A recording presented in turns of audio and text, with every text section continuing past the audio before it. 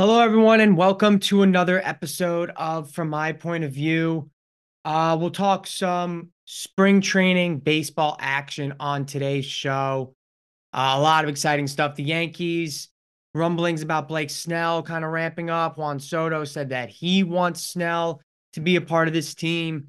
The Cy Young winner from last year still unsigned, much like many others. Cody Bellinger just recently got a deal. Most improved player last season, former MVP, of course. He re-signed with the Cubs on a 3-year deal, I believe it was. But a lot of people, a lot of free agents still available, a lot of good free agents still available, which is crazy. Baseball is so bizarre when it comes to these free agencies and the offseason. But the hot topic, of course, storming the court in college basketball. It's insane. Like this topic has gotten so out of hand. Honestly, I'll talk about it, but it's not something. That's not going to be a main part of this episode because so many national media is talking about how to ban court storming, how to stop it, how to make it safer. Should it stay? Should it be completely barred? It's so ridiculous, and it's such like a holier than thou kind of stance that people have taken. It's very weird. Cam Newton got into a fight that was pretty crazy, and we'll talk more basketball, of course, and then the Giants, the New York Giants, coming out with a report that they are quote or that they are interested in taking a quarterback in the draft, quote, if the situation is right, end quote. So a lot to get to. Let's start with the fun stuff. Why not? Let's start with the court storming and Cam Newton's fight. We'll talk with Cam Newton's fight. That was just interesting, man. Like I think we live in a pretty. It's almost in the same vein where it's like people just there's no level of respect. It feels like it's the thought of this happened in Atlanta. Cam Newton was hosting a 7-on-7. I think it was like a youth tournament or something to that degree. It was for younger players, and it was for the community and stuff like that. And the thought of attacking a former NFL MVP is not only just stupid, it's like, why? Why do you want to be that person? What glory do you gain from beating up Cam Newton? What street credit do you gain from beating up Cam Newton? And the worst part is you didn't even beat up Cam Newton. Cam Newton beat you guys. Cam Newton didn't throw a single punch that I could see in that video. Not a single punch. He got shoved and then got hit from the side by this guy. And that dude who actually punched him, I think, ended up in a headlock, like a full Nelson. Then another dude was getting stiff armed. Cam was literally smiling. They didn't even get to knock his hat off, although I'm pretty sure he had his locks poking through the top. Like I think he cut off the top of his hat and then had his locks sticking out of the hat. So I'm not even sure it could have fallen off, but it didn't even move. They barely hit him. He's like manhandling these three guys at once. He's 6'5", 250. I don't really understand what was going through their minds, why they thought this was going to work out. But it didn't. And now everyone is kind of like, damn, Cam Newton's he really still is a beast, Like this is a guy who at 22 years old was like trucking, you know, 29, 27, 28, 29 in their prime middle linebackers, like running over them. No one could tackle this man. He was a specimen, top 0.01% of athletes probably to ever exist. Like this is the kind of guy we're talking about in Cam Newton and how athletically gifted he is and just like the physical specimen he is. It is crazy to me that this is the guy you're going to try and jump. And then at like a football camp that he's hosting, it's just all kinds of sad that this is like this is how society, this is like a norm, like jumping people like this is a norm. It's crazy, crazy, crazy, crazy to me that this is like where it's at. And I hope it doesn't, I mean, obviously Cam Newton, I'm not sure he's going to be doing anything in Atlanta anytime soon, but I hope it doesn't deter him from hosting these camps and, inspiring the youth and teaching the youth about football because he's reached the highest peak of football you can. He made it to a Super Bowl. Unfortunately, they lost, but he made it to a Super Bowl. He's won an MVP. Like he had the best record in the league. He was the number one seed. He did it all. He really did. And he did it all with not a lot of help. Like he was a one-man army for essentially his entire career. He had during his tail end with the Panthers, uh, before he got hurt and his career kind of took a nosedive after that shoulder injury. He had Christian McCaffrey and DJ Moore for like a year, I think. So dating back to Auburn, winning a national championship, I think one offensive lineman started in an NFL game, and that was it. He had no guys on his offense that took a rushing attempt or made a catch in the NFL. No one on offense. So he was legitimately a one-man army, and that continued into a majority of his career as a pro with the Panthers. Like he was so good, and Cam seems to be one of those guys I see a lot online, TikTok, guys on football TikTok who think they know what they're talking about.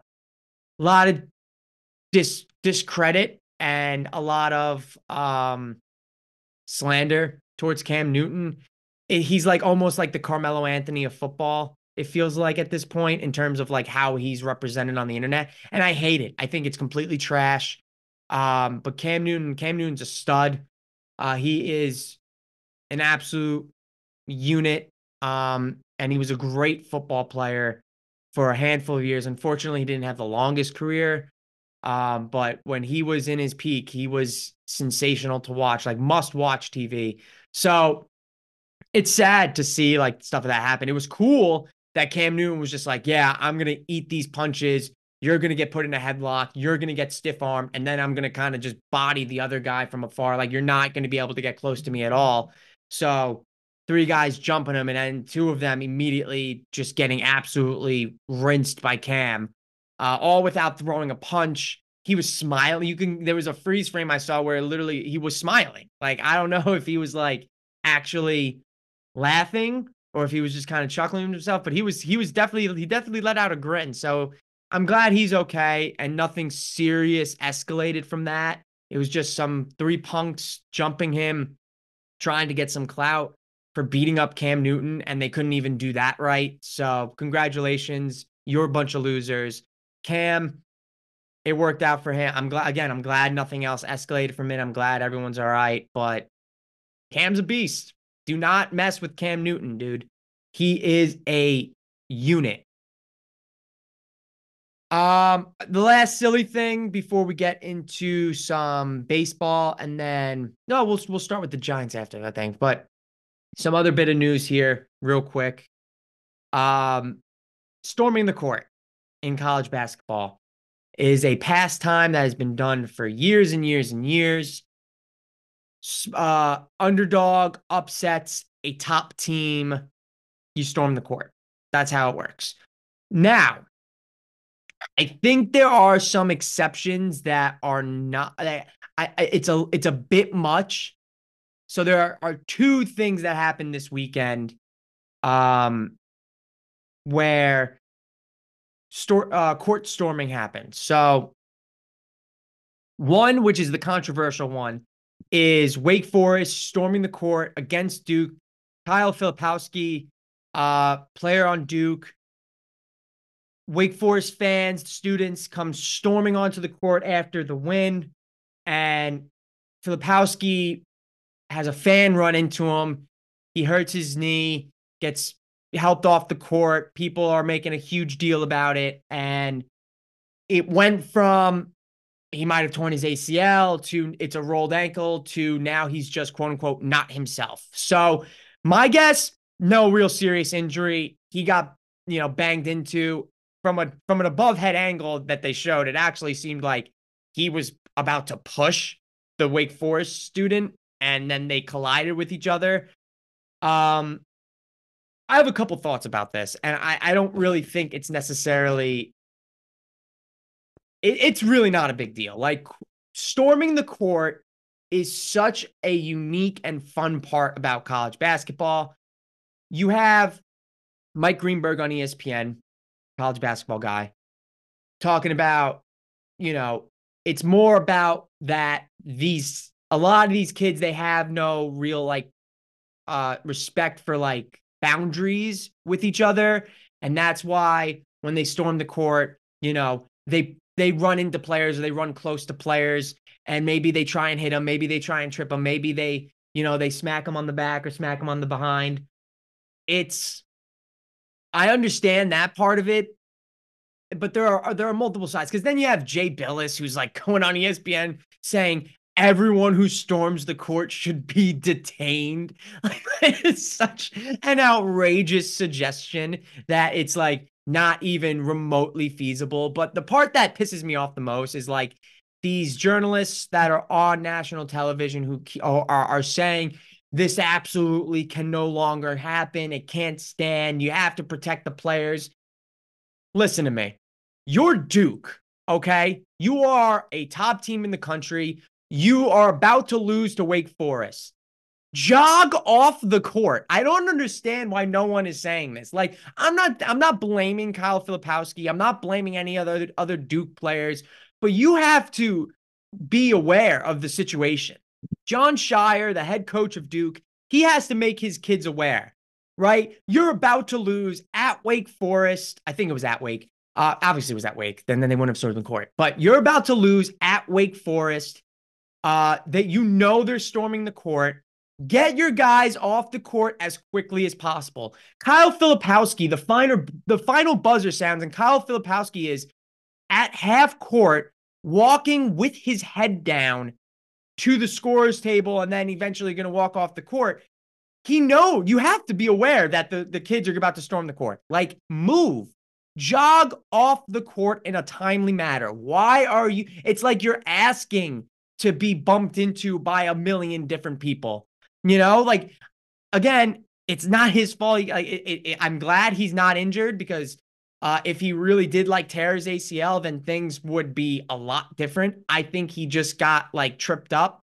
Because now the only report that's coming out that from the Post like 3 hours ago, they said that he's quote unquote not feeling himself, which is like, all right, that's super vague.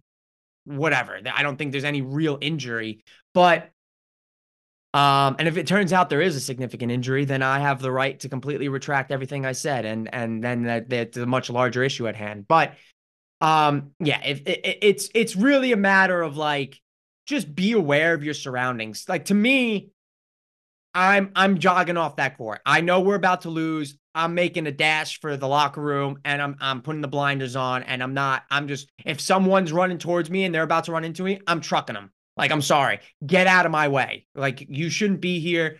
I'm pissed. Like, we just lost. Get out of my way. And I think there's also a level of there are kids this is where I think I understand that there might be an issue. It's not necessarily with court storming itself because court storming has been done for so many years and it's a fun tradition. It's cool. It's exciting. Two things. Number one, I think that there are certainly issues with the brand of like this generation of college students and high school students coming up where they have no real regard for how things used to be done. It's more of just like they're going to do what they're going to do. So, are there going to be college kids who are probably drunk in the stands, running onto the court with their phones out, not paying attention, running into people, trying to like get into the face of a Duke player? Yes, I think there are definitely kids who have that agenda and have that MO who are like trying to piss off a player, trying to get in the grill, trying to say some like foul shit to them that probably wouldn't be cool if it was just like a one-on-one and you saw them in person. But now you're storming the court, you're in this big mosh pit. They're probably not going to do anything because they're just trying to get off. It's it's weird. It's pretty disrespectful. And I didn't see anything like that in the court storming. Obviously, the Filipowski getting, run into is not great. But at the same time, it's like, why is he lingering in the middle of the court? Like, if you're John Shire, you got to be able to, you have to get your kids off the court. And people are saying Wake Forest security should be held accountable. Those guys are probably getting paid like $5 an hour for extra cash, like off the books, just cash in their pocket for a couple hours of work. It's not that serious to them, and they're certainly not going to try and like stop thousands of, or hundreds at least, of college students storming the court. I just think it's gotten blown out of proportion to where it's so, you can't take anyone who's like Jay Billis, who's saying detain all the kids, people who are like, they're taking that holier than thou stance where it's like, you can't have fun, you can't do this, the safety of the players, blah, blah, blah, blah, blah. Relax. Just relax, okay? I do think that it really, if you ask me, I don't know if I'm wrong about this or not, I think it lands really on the coach. I think John Shire has to be aware of the situation, that those kids are going to be storming the court. You have to make your guys aware. Get off the court, get into the locker room. Do not linger around. Do not, walk off the court with your head down. Keep your head up on a swivel. Go into the locker room because you just lost. And these guys are about to celebrate. Get out of the way. I'm sorry. I think that's you lost. The team's this unranked in conference opponent just beat you, and they're going to storm the court. You have to know that. So just get out of the way. That's something I haven't really seen people talking about that, and I don't want to do like any victim blaming, because like Kyle Filipowski is the one who got hurt. He's the one that everyone's trying to like protect because he's the player on the star program, and he, getting hurt. Obviously, you don't ever want that to happen to any player. Whether they're a role player or whether they're the best player in the country, you don't want any player to get hurt during something as fun and cool and unique in college basketball as storming the court. Now, here's where I take issue. Number 1 UConn plays number 15 Creighton. It's a Big East matchup at Creighton. Creighton upsets UConn. UConn's the number 1 team in the country. Creighton's 15th. This is a Big East matchup. It's in Creighton. Creighton wins. I forgot I think it was like their first win over a number 1 team in program history, which right there, I think that's awesome. It's a great thing that should be celebrated, and it's a lot of fun, and it's hyped, obviously. But you're Creighton. Like you're the 15th ranked team in the country. You're very good. I understand UConn is number 1 and you've never beaten a number 1 team before. But in that instance, I don't like storming the court. I think storming the court needs to be reserved for like unranked teams beating like top 5 teams. If they're conference rivals, that elevates it as well. But I don't really like, Creighton's a really good program, and they've been a really good program for a long time. So I just feel like them storming the court after beating number 1 UConn doesn't have the same effect as unranked Wake Forest storming the court against Duke. Wake Forest is unranked. Duke's the 8th best team in the country. They're a top 10 team in the country. ACC rivals. I understand that. I just think, like, in this instance, Creighton is too good of a program to storm the court after beating number 1 UConn as if it's this like improbable thing that doesn't really happen that often. Like, Creighton is a good school. It just doesn't really, to me, it's like a team that is not expected to run with like a top 10 team in the country. They should be getting blown out, yet somehow they win and they pull it off at home Then you storm the court. Everyone goes crazy. It's like this awesome upsets, this awesome moment. Everyone has fun. It's great. But Creighton is a good program. They're a really good program. And it feels weird that a good program like Creighton beating UConn. I understand Big East rivals, but like Creighton's not been in the Big East that long, so it's not like they have a storied rivalry. It's a very relatively new rivalry. Um, or I actually got that switched up because UConn left. UConn left the Big East and then they came back a few years ago. But Creighton has been in the Big East for like 10 years. But they were gone. I think UConn left when Creighton joined. And now they're both back in it. So they've only been conference rivals, Big East rivals for a few years. So it's not really like this crazy long storied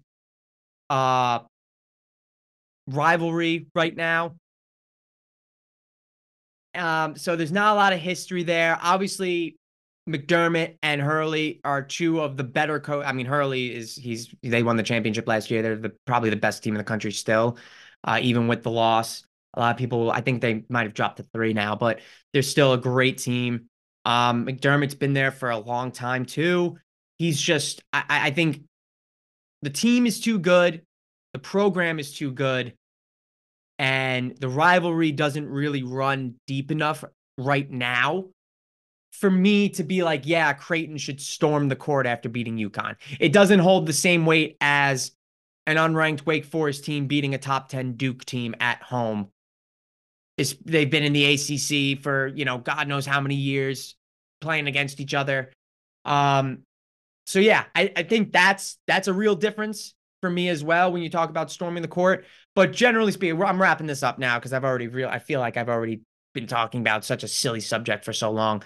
Don't get rid of it. It's fun. I think if you're like in the same ballpark as Jay Billis, which is like detain everyone, I think you're crazy. I think you're crazy, and I think you're just completely unrealistic.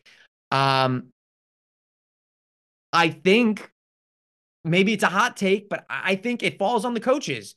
Make your kids aware. Like, you just lost the game. They're storming the court. Get your kids out of there. Like, let's go. Wave them off. Come on, let's go into the locker room. Everyone's got to jog, brisk walk, whatever you want to do. The only thing you shouldn't be doing is standing on the other side of the court, walking towards midcourt with your head down and not paying attention to what's about to happen around you. Like that, you got to be aware. I know you just lost. You're probably pissed off and sad, but like, you got to be aware of your surroundings. You have to be aware of the circumstances. Like, this isn't your first rodeo. You have to have seen this before.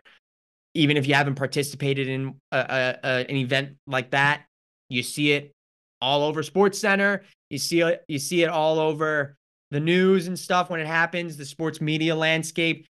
Storming the court, a team loses and the other team storms the court. You have to be aware that's going to happen. You got to go. You got to get off the court. All right, let's talk about the New York Giants real quick. A report came out from Dan Graziano, I believe it was.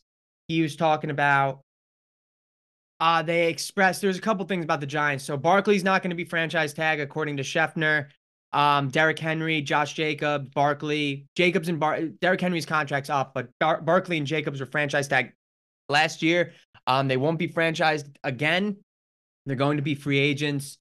Joe Shane, GM of the New York Giants, is talking about how, he wants Barkley back and that he's going to talk to Barkley's reps at the combine this weekend. So it's, I would love Saquon to stay. I love him. I think he's a terrific player. I think he represents the Giants as well as anyone ever has. I think he is a tremendous player. The offense, I think, certainly needs him. But there's just this weird narrative right now about the Giants taking a QB, quote, if the fit is right, if the opportunity is right. And I don't know what opportunity they're thinking of, because I'm not really sold on any of the quarterbacks at all. Like, I think Caleb Williams obviously has tremendous upside. He has some negatives, but for the most part, he is, I think, by far the consensus number one pick. I don't even think that's a question. And then you have Drake May, which, again, some people not totally sold on his tape from North Carolina. Might be a project guy, might be a sit behind you for a year guy. But he certainly, I think, in terms of the physical tools, and when you just look at him, he certainly looks like an NFL caliber quarterback. Jaden Daniels, biggest thing I know people say about him is that he gets hit a lot. He is dynamic and he has a high upside, but can he translate to the NFL? Can he stay? Can he avoid taking these huge hits? Because that is a concern. And then, you have other guys like Michael Penix, who has 2 torn ACLs. How is he going to translate to the NFL? JJ McCarthy, well, he's on a loaded Michigan team. Does he actually have what it takes to lead an NFL offense? There's questions, I think, from, even though Caleb Williams is a guy that's like the consensus number one pick, I think there are question marks for all of these guys. And if I'm the Giants, like, as a fan, the Giants have a lot more things that they have to cover other than quarterback. You have Daniel Jones for another year, and then you have your out after this season if you really want to change direction at QB. But for the most part, I just don't really see the benefit in trading away however many picks it would take to trade up to get a guy that you want. And if a guy falls to you there at 6, there is no shot in hell you should be taking a quarterback at 6. You need someone the Giants need to bolster their offensive line. They need to bolster their defensive line, linebacker, and secondary. All these things can use wide receiver. Who knows? Like, all these things need to be bolstered. Who knows if you were going to keep Saquon Barkley? Then maybe you need a running back that you might want to be able to draft. Quarterback doesn't feel like this is the year to go get a quarterback that might be your franchise leader. Like, I'm not sold on any of these guys being the saving grace that the Giants need at quarterback. And that's no disrespect to Daniel Jones. I have been a defender of Daniel Jones. I've been a believer in Daniel Jones. He had a horrific start to the year last year before getting injured. But I think he still could be a capable starter. I don't know how well I think the Giants have a pretty tough schedule next year, but I don't know how well the Giants are going to be next year, how well they're going to play. I think if they don't have Saquon Barkley, they're pretty much cooked. But the bright side is, the upside is, at least there's an out. Bolster your lineup, bolster your starting, both sides of the ball on defensive and offensive line. I think that's where the Giants need to start. So I'm not sold at all on the Giants taking a quarterback. Even if the situation, I don't even know what the quote unquote right situation would entail. Would it be swindling someone in front of you to trade up and draft a quarterback? Maybe. I'm not sold on any of these guys other than, like, if the Giants were to trade everything away and trade up to get Caleb Williams, sell the farm for Caleb Williams, then I guess you can't knock them for that. But outside of that, I'm not sold on Drake May being the saving grace for the Giants, or Jaden Daniels, or JJ McCarthy, or Michael Penix. None of them. So I just don't really see there's any scenario with the Giants trading up to get a QB. It just doesn't make any sense to me at all. I would much rather them see them draft an offensive lineman. That's really what I want. And I think if you're a Giants fan, if you're not, you probably don't understand the complexities of how a football team works. If you're a Giants fan saying, take a wide receiver at number 6, take a playmaker, because that's how I used to be when I was younger too. I wanted to see the flashy names. I wanted to see the playmakers. I wanted to see the running back, the wide receivers. I wanted to see those guys get taken high in the draft. And the guys who get the ball in their hand and make things happen. But now, as I've gotten older, it's very much like, we need a good offensive line, because a good offensive line makes everything better. It just makes everything better and makes everything easier as a football team when you have a great offensive line. And that's what I want for the Giants. They need a stable offensive line. But yeah, we're going into Barkley. He's not going to get franchise tagged, but he's also I don't know. Like Joe Shane saying he wants Barkley to resign, he wants to resign him, he wants him to stay a Giant. I don't know. I don't know what they're willing to offer him. I don't know what Saquon's looking for. I hope it's reasonable. I hope we can pay him. I want him to stick around, um, because he's really like the only true threat.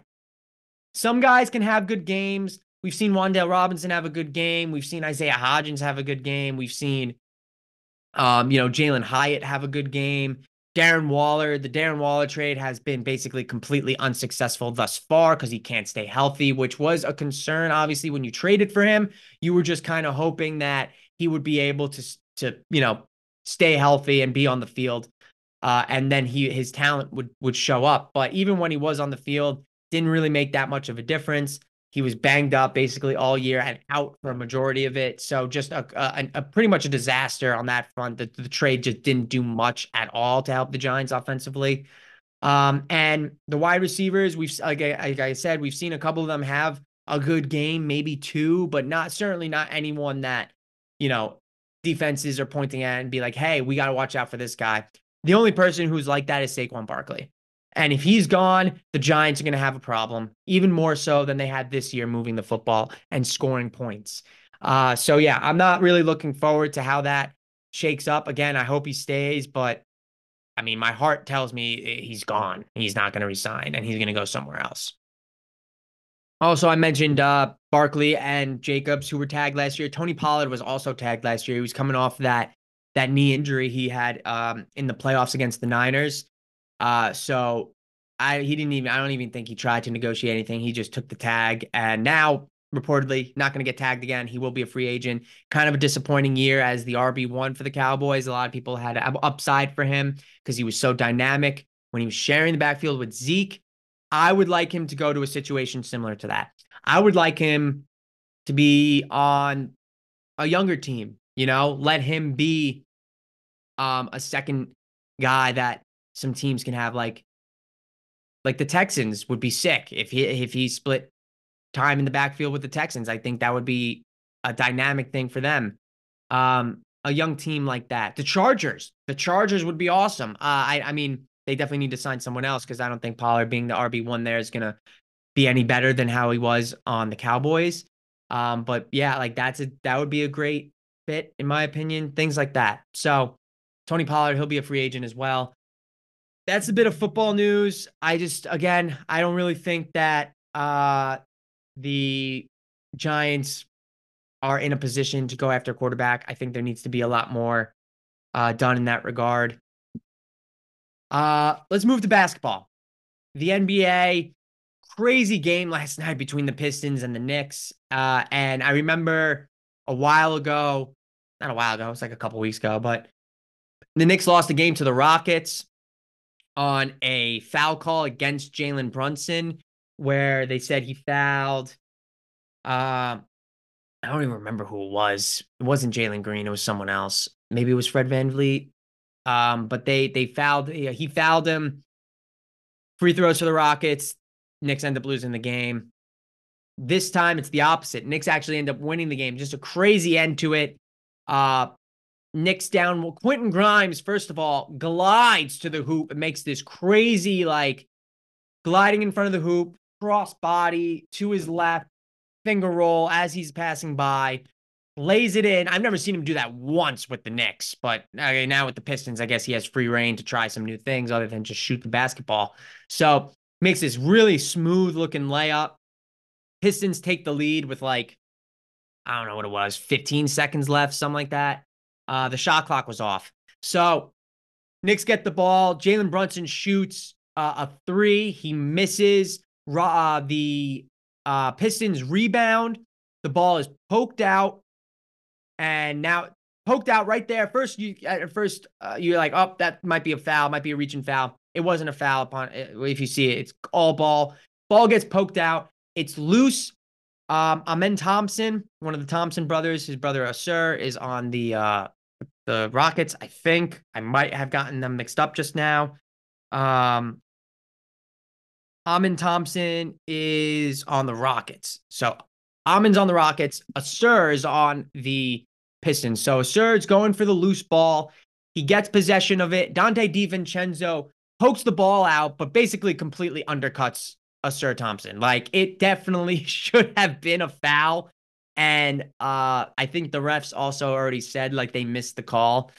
Um, so it was definitely a foul, but the Knicks get the ball back. Josh Hart ends up laying the ball in end one, misses the free throw, gets the ball back with like 1 point something left, gets fouled again, makes one free throw, misses another free throw, ball gets tipped around, clock expires. Pistons aren't able to, because there was time on the clock. Pistons had a timeout. If they just rebound the basketball originally after the end one, they call a timeout. They get a shot to try at least win the game. They couldn't rebound the ball on two missed free throws from Josh Hart on two different attempts, two different like possessions at the line.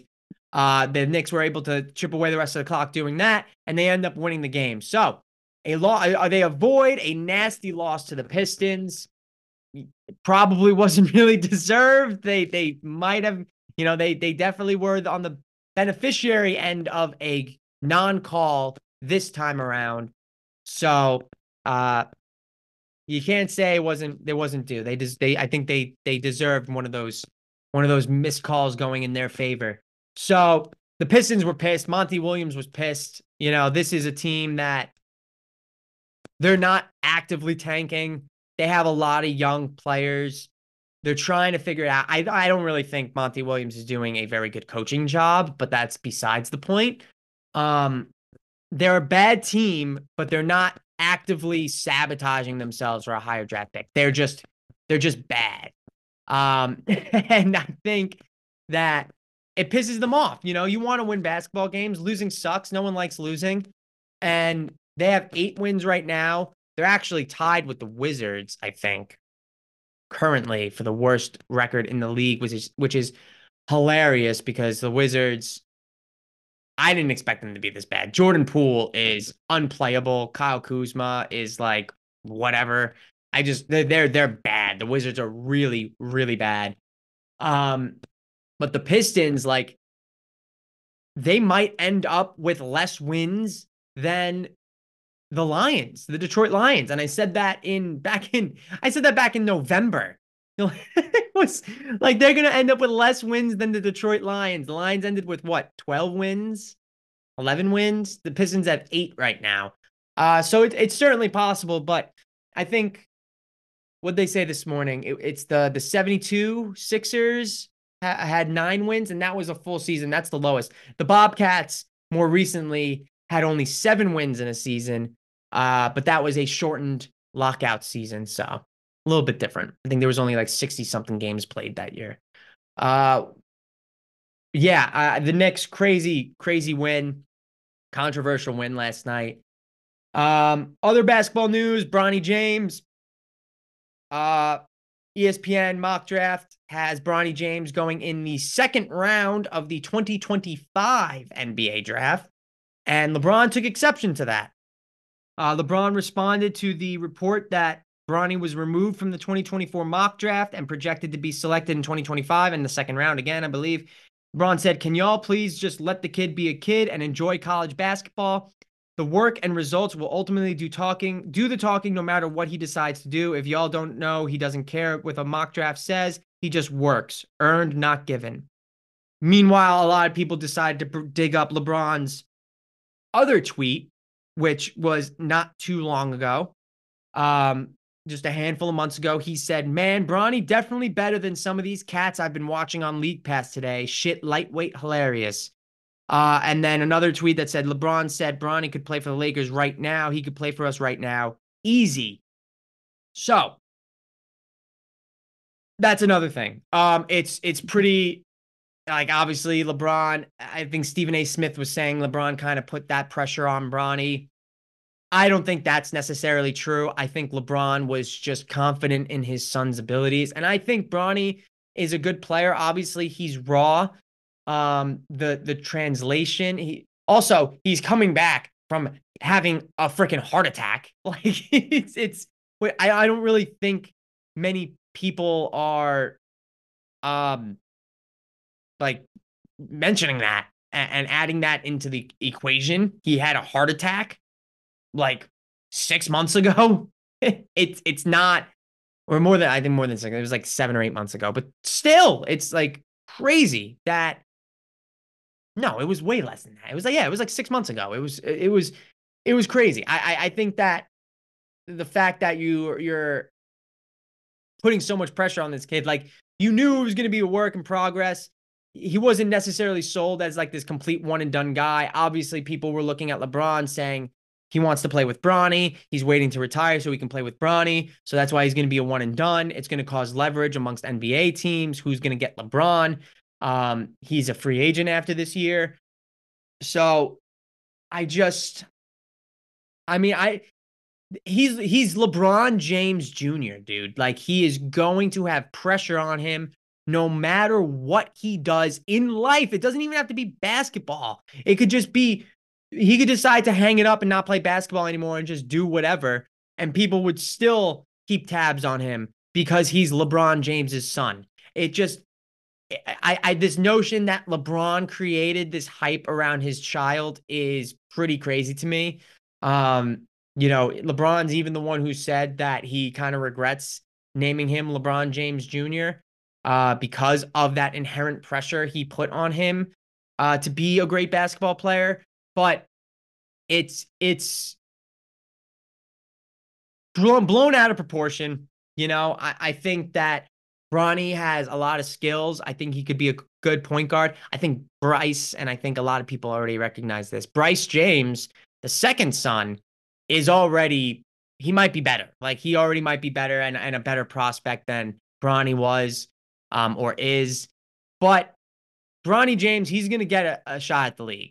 He's going to play in the league. You have guys like Kenyon Martin Jr.'s in the league, Scottie Pippen Jr.'s in the league, some other good NBA players. Their sons are in the league, and they're not that great, but they do get minutes. They do get contracts. Like, they're role players. None of them are necessarily stars, but they're not bad. And Bronny, he might fit into that category. Like, I can see Bronny playing, I think, like a Mike Conley type could be his ceiling, which Mike Conley's a good player, got a big contract, can shoot, good playmaker. He's a good point guard. I could see Bronny reaching that level. Mike Conley, which, that's no disrespect. Like I just said, Mike Conley's a very good player. At one point, he was actually the highest paid player in basketball. So I don't think, Bronny's ever going to be the highest paid player in basketball. But in terms of talent and what you bring to a team, like, I think Mike Conley's a pretty good comp to Bronny. But regardless, I think this whole obsession with, it's just so exhausting that everything is just under a microscope. I don't understand how LeBron doesn't get exhausted about it. Like, he's proud of his son. He thinks a lot of dudes suck in the league, which is not wrong. Like, there's a lot of bad players in the NBA right now. And he's not wrong that Bronny is probably better than some of them. I don't think he is. But I just, you gotta let, sometimes the guy's talking about his kid, sometimes he's talking about the basketball player. I think it's pretty interesting. It's exhausting, really, like how often everything is scrutinized and put around. I can't believe he still puts up with it, but he does. Bronny is gonna be fine. He's gonna be fine. If he's a second year out of college, whatever. Who cares? Like, being a one and done nowadays, the one and dones are over. Since NIL started, one and dones are kind of a thing of the past. They're not really a cemented thing where it's like you have, if you aren't a one and done, then you're just not going to translate to the NBA. That's not what it means at all. Like, and again, the kid is coming back from a heart attack. I would give him, I give him the year. I think I said that I would be surprised if he did play. I was not even expecting him to play, and yet here he is. He plays like every game now. So whatever, man. I think it's all blown out of proportion. I think it's exhausting. And I think talking about, I think if Bronny James was not LeBron James Jr., I think the mainstream media would be hailing him as a warrior and a hero for suffering the heart attack that he did and then coming back and playing this year and playing the minutes that he does for USC. I think people would look at him and be like, oh my God, how is this kid doing it? And instead, people look at him and be like, he sucks. This is LeBron's kid. He's not any good. He'll never make it in the league. Blah, blah, blah, blah, blah. That's what people are saying about him online. And then ESPN, they're just whatever. They think he's not going to get drafted this year. He's going to stay at USC, play another year, and whatever. And that's that. So I think that it's blown out of proportion. I think it's exhausting, and I'm kind of sick of it, but it is what it is. It's LeBron. It's his family. They're always going to be in the spotlight, probably even after he retires. So it is what it is. All right, some baseball to wrap up the show. The Yankees are reportedly interested in signing Blake Snell, which I believe I touched on last week, but now Juan Soto has expressed that, quote, it would be unbelievable if the Yankees got Blake Snell in free agency. He's endorsing the pursuit of Blake Snell. Obviously, those two guys played in San Diego together last year. Blake Snell is the reigning Cy Young winner, NL Cy Young winner. He also has won an AL Cy Young with the Rays. So he is a beast. He has a weird thing in his career where he's had a bit of inconsistencies where he's dominant, and then the next year, inexplicably, he has a significantly worse year. And he walks a lot of guys. That's also his thing. He walks a bit.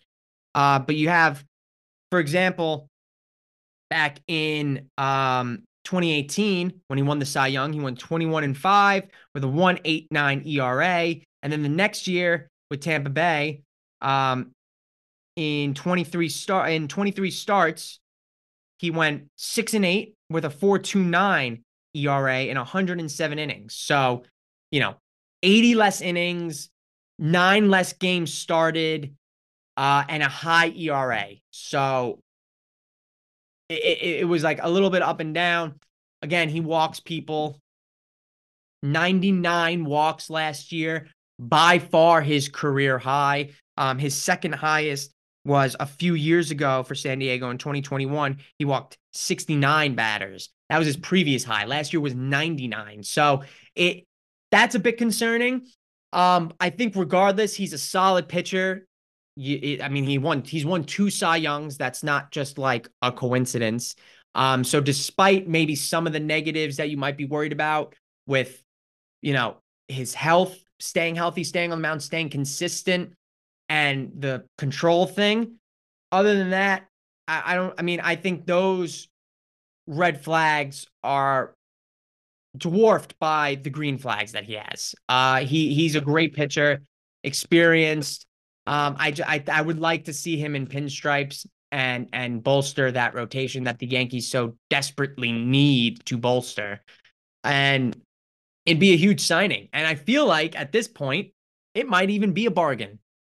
And baseball has this weird thing. Like Cody Bellinger got 3 years, $80 million to re-sign with the Cubs, which congratulations to my sweet boy, Cody Bellinger. I love Cody Bellinger, man. He's awesome. And I'm glad he's back to form, and I hope he continues to rake in Chicago this year.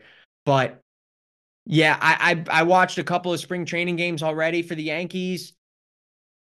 It's like a fever dream with Juan Soto in this lineup. It's a fever dream. He had like 8 RBIs in 2 games, 2 preseason games. He had an opposite field home run, and then he doubled deep off the opposite field home run, and then a double to right field off the wall. His swing is just, I can watch his swing all day.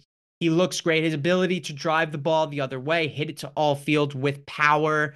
He has the best plate discipline, I think, in all of baseball, because this is a guy who only hits like between 275 and 290. He's not really a consistently above 300 hitter, yet he's on base 45% of the time.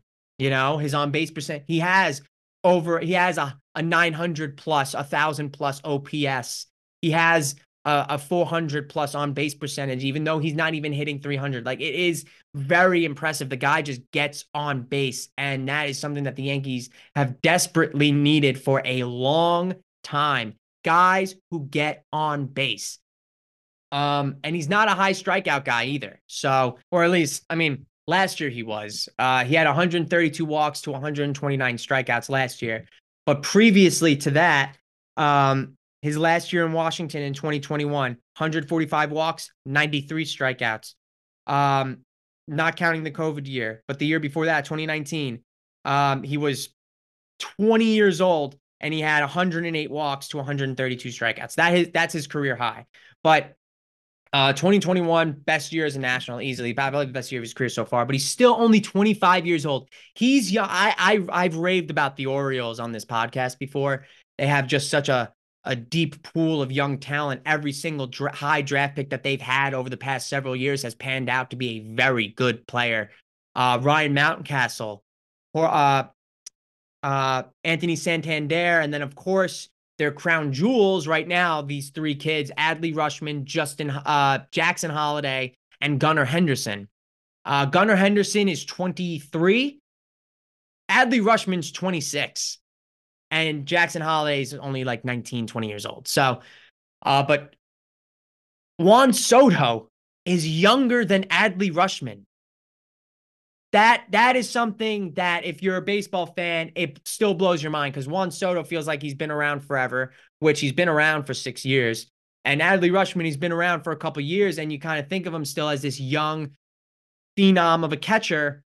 He's 26. He's a year older than Juan Soto, which begs the question, if you're the Yankees, if I'm the Yankees, I'm giving Juan Soto whatever he wants. I'm giving him 10 years, $600 million.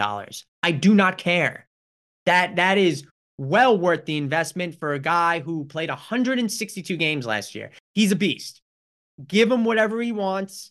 There should be no lowballing whatsoever. I actually saw pretty depressingly, like Mets accounts, not like official Mets accounts or anything like that, but like Mets fan accounts who are just like soon.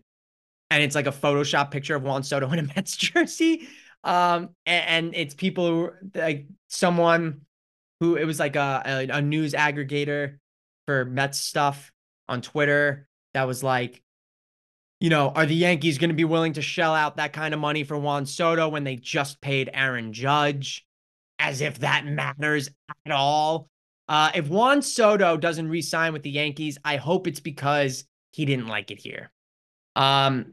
If he doesn't like it here, then he doesn't like it here. But if it's because the Yankees lowballed him, that's going to be a serious issue. I don't think that's going to be the case. Obviously, negotiations are negotiations, so you're going to have to bargain with some of these guys. Maybe Soto comes in over the top and says 600 million. The Yankees can talk him down to 500. I don't know. But, would it be the craziest thing in the world if the Yankees made Juan Soto the highest paid player in baseball? I don't think so. I think it would be well justified, especially if he has an MVP caliber season like he's had in the past couple years. He is so good. I love watching him play baseball. I can't believe he's in pinstripes. It's one of those things. Again, liken it. I've talked about it on the podcast. I've written about it. I liken this to the Alex Rodriguez trade. I think it is just as significant. And I think it can reap some really high rewards here for the Yankees this season. Right now, though, the focus is on Blake Snell. Go out and get Blake Snell. Why not? Why not? If everyone else is like, just sign him. You could do it. I believe in you, Brian Cashman. I believe in you. And he certainly would have. Cashman gave him a lot of shit. I did. The fan base did.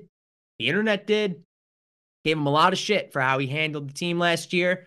And rightfully so. I don't think that hate and that judgment was misplaced at all. But if he signs Blake Snell, that's a hell of an offseason. That's a hell of an offseason. All right. That'll do it for this episode of From My Point of View.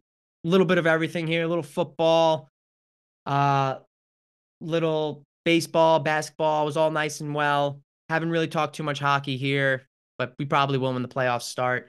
Um, I'm going to see Dune this weekend, Dune Part 2.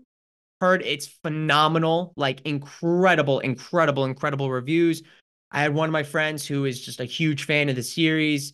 He got like an early screening to go this weekend, this past weekend. He said it was phenomenal. But, with him, it's like you're so obsessed and so in love with the story and everything like that. It's like, is it that good or were you going to like it no matter what? Because me and a lot of my other friends, the first part was really slow. It's a lot of exposition. That is a movie though that I'm definitely gonna have to rewatch before I see this part two this weekend for sure. So I am very excited for Dune. Part two. I heard it's like nonstop, just a complete spectacle. So I'm excited for it. But that'll do it for this episode. From my point of view, obviously we'll have a Dune review next week, of course. But thank you all for listening. Appreciate you as always. Have a great rest of your week, and I will talk to you all next week.